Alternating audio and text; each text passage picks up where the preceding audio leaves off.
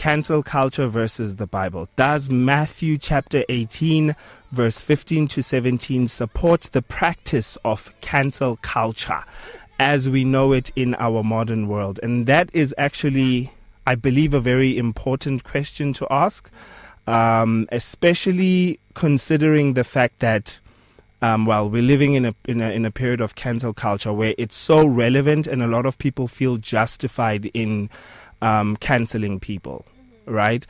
So it is important for us to talk about what are the implications of cancel culture, and how does it translate when we go back to the word?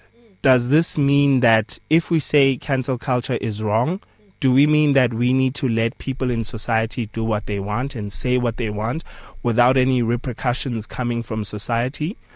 And it should all just be handed to the law?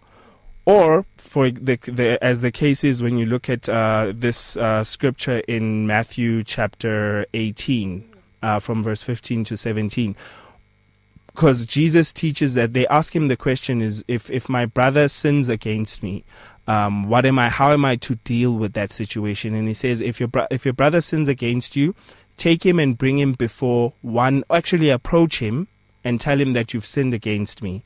And if he won't listen to you, bring another. And if he won't listen to you still, and then you look at him and you're like, how? Dude. Obviously, I jest in that part. But Jesus says, if he won't listen to you still, then you bring him to the congregation. And if he won't listen to the congregation, then you treat him as an infidel. And that's a very, very big thing for Jesus to say, right? For Jesus to say you treat a brother as an infidel is not something to be taken lightly. And I'm curious what your thoughts are, Kelita. I think, when you think of it logically, how many chances did you give the brother to be teachable? I think at the point where you are not listening to the church's decision, your heart has been hardened and you're not taking correction. So at that point, it makes sense what he's saying, because when you have a spirit that you won't even listen to your pastor, imagine. The congregation. So what state is your heart in at that point that you won't listen to your spiritual authority? You know what I mean? So I think that's very deep. But I also think that there's a balance to this, which is that they're still forgiven. There's still a responsibility on your end as a person who's been wronged to forgive them, regardless of what happened. And I think that's where the difference now comes in cancel culture. That is how we do it in the world. Yeah. And what the scripture is saying. Also, the other thing that I was thinking about is with cancel culture, there's no redemption. Whereas with Christianity, you know what, the scripture that came up to my mind was the one in John, I think it's John 15, John chapter 15. Okay, my disclaimer, I said this last week, but I will continue to say this. I might get the scripture wrong in terms of referencing it, but I promise you it's in the Bible. Just Google it. Okay. So in John chapter 15, it's that account of I am the vine, you are we are the branches. Yeah. And I believe that he said that basically, it's not in John chapter 15. Sorry, but there's a scripture somewhere in the Bible, all right, that was saying that we shouldn't rejoice in being the grafted branches into Christ, because you know how the Jewish people are God's, his chosen people. Yeah. And some of the Jewish people had fallen off from his connection because they didn't believe in the Messiah as he planned them to. And we had been grafted in. So now we are here. He said, don't get too comfortable and boast about being grafted in, because basically if his people repent and find and come to the conclusion that the Messiah is the Messiah and come to that realization and understand the gospel, they will be regrafted back into him. And I think that is beautiful, God has left room for you to repent and for you to realize the error of your ways. Yeah.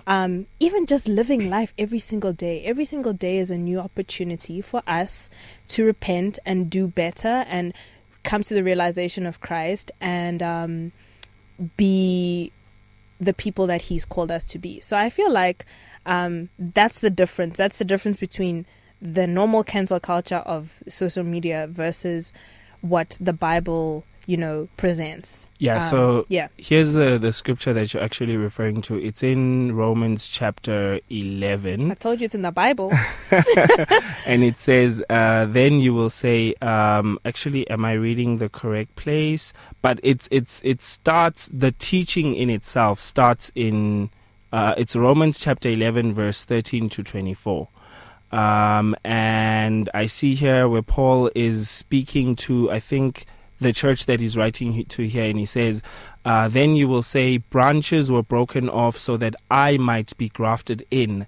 That is true. They were broken off because of their unbelief, but you stand fast through faith. So do not become proud, but stand in awe. For God did not spare the natural branches, neither will He spare you. Yeah. Have the sense of reverence, basically. What I love about what you've just touched on is, which I feel like is also where we should begin the conversation, right? Where we state the difference between what exactly does cancel culture do and what does it look like in our modern society? Yeah. And what is it that Christ teaches about how you deal with someone, not just as an individual, I feel as a community. Yeah. How do you deal with someone who has sinned against you? Because I know that there's also the issue of treating them as an infidel doesn't mean that they've become an infidel, which is a person who, has forsaken Christ. Yeah. They're living in the world and they don't partake in the things of God. But there is a punishment of treating them as such. And I don't know if you recall the scripture where Paul actually says that there are those that he gave over to Satan. Yes, I was actually thinking of that scripture. Right, so as to spare their flesh, right, so that their flesh might be spared. And that is ridiculous. Even in punishing you, God is thinking about your well-being. You know what I mean? Yeah. So there is the point of considering how cancel culture looks right now, that image, and then there's the image of versus how we should be treating people who mess up and people who do bad things. Now, disclaimer before we even get into separating those differences. This is not to say, because what Jesus spoke, He spoke to the church and how the church should treat one another, how brethren should treat one another. There is a clear distinction between how does that then apply to those that are not within the church. Do you treat them in the same way? Sure. Because if you disown them and you kick them out of the church, they don't care. They were outside of it anyways. Yeah. You see what I mean? Yeah. Yeah. So, firstly, we've already discussed what the process that Jesus gives. How do you view how cancel culture works currently? You mean in the world? On Twitter. Hey, Twitter. That place is dangerous. It's not even dangerous. It's dangerful. I feel like people... The problem that I have with how cancel culture operates there by Twitter is, hey, it's one strike, you're out. Yeah. There's no grace for ignorance. It's like the whole entire universe expects you to understand all of the nuance of everything that's happening in this world. Mind you, it is rough in these streets. There is so much information coming up every day, and I feel like people are learning a lot. So it's kind of a one strike, you're out, and I have a problem with that. You're not even giving people the opportunity to understand what they did wrong and learn from it and do better next time. Whereas clearly in the scripture, you see how many times Jesus is emphasizing how many times you need to go back to this person. It's not a one strike, you're out. It's you're going to try and communicate until you've exhausted all your options. Exactly. I also just feel like it's so callous. Like, on Twitter, when they cancel you, they don't just like excommunicate you for a lack of a better word, but they want to destroy your life. That's true. If you have a business, you must not have a business, which means you don't have an income. If you have family, that means that your whole family is basically cancelled unless they're standing up for you or trying to protect you. If you date this person that's cancelled, you're cancelled too. If you're employed, they're going to go to your job. If they find your house, they're gonna harass you. Like, it just doesn't end at excommunicating the person. Yeah. It goes so much further beyond that, to the point where it's really damaging and ruining people's lives. Yeah, exactly. In a way that is really not easy to reverse. Because as we know, the internet's forever. So exactly, yeah. Once you've been cancelled to that degree, I don't know how these people get uncancelled. I totally get you. And then on top of that, there's no room for redemption. Yep. So basically, they're telling you to die. Basically, I understand what you mean. Like, if you are redeemed, you're going to have to do it in a subtle manner. Get off of social media. Don't post about your success. Like some of the famous people that have gotten cancelled in the past. Yeah. You don't see them on social media often. No.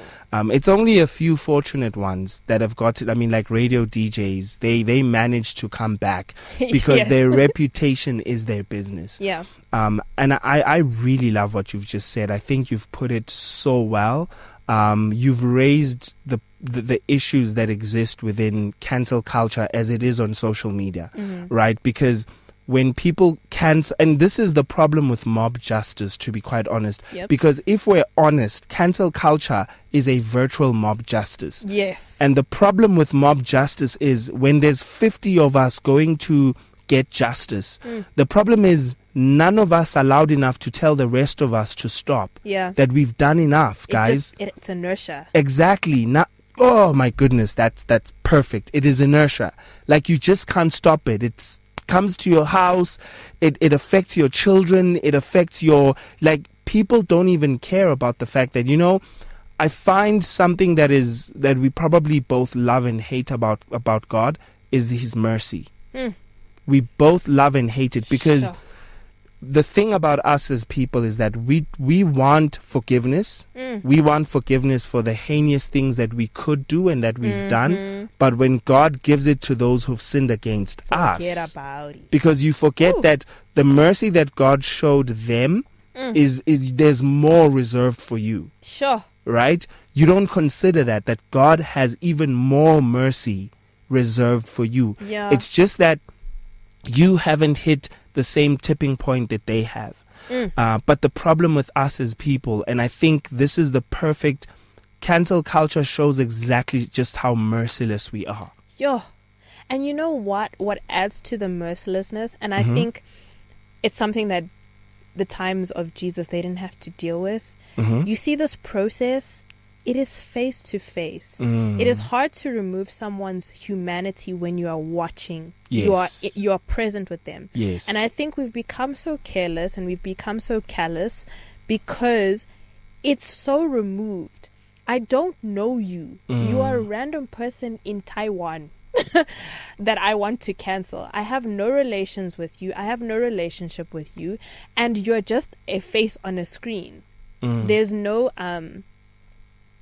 interaction. Exactly. So you feel far removed, and it feels easier to cancel you like that. It's really easy just to be like, I don't care about you. We don't vibe, and it's fine like that. Yeah. So I feel like that also adds to just how evil we become. True story. There by the Twitter. Yeah, exactly. You know what I find to be really heartbreaking about cancel culture? The fact that there are people who sit on Twitter and they wait for you to reach your moment of success with that screenshot, and they won't care about you, right? You will do your things, you'll work hard, so you'll make a mistake 15 years ago.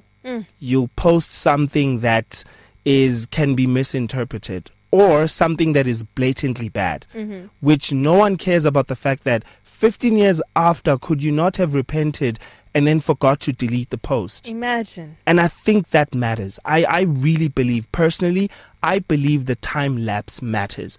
Because you cannot tell me that 15 years ago, and I it hurt me most when it happened to a young little girl who posted something that seemed to be racist, or probably maybe even was, to a certain degree, right? And then she was caught years after, even if it's 3 years after. A little girl. Yeah. Like, come on. Oh, man, it's really heartbreaking. And as we were even speaking last week about how the internet is forever, and the internet will really impact how the rest of your life will go. The fact that you can be denied entrance into university just based on previous tweets. Yep. Based on the perception that people have on you on the internet. Exactly. And I don't know, I feel like we've just become graceless in a lot of ways. Yeah. And I don't know, I think it's just kind of part of our culture that we are savage. We celebrate... savage. I'm a savage. You know what I mean, exactly. We celebrate that. We celebrate being rude. We celebrate people clapping back. And the honest reality is that it's not Christian culture. That is not what we're supposed to be doing. That is not the way that we're supposed to be acting.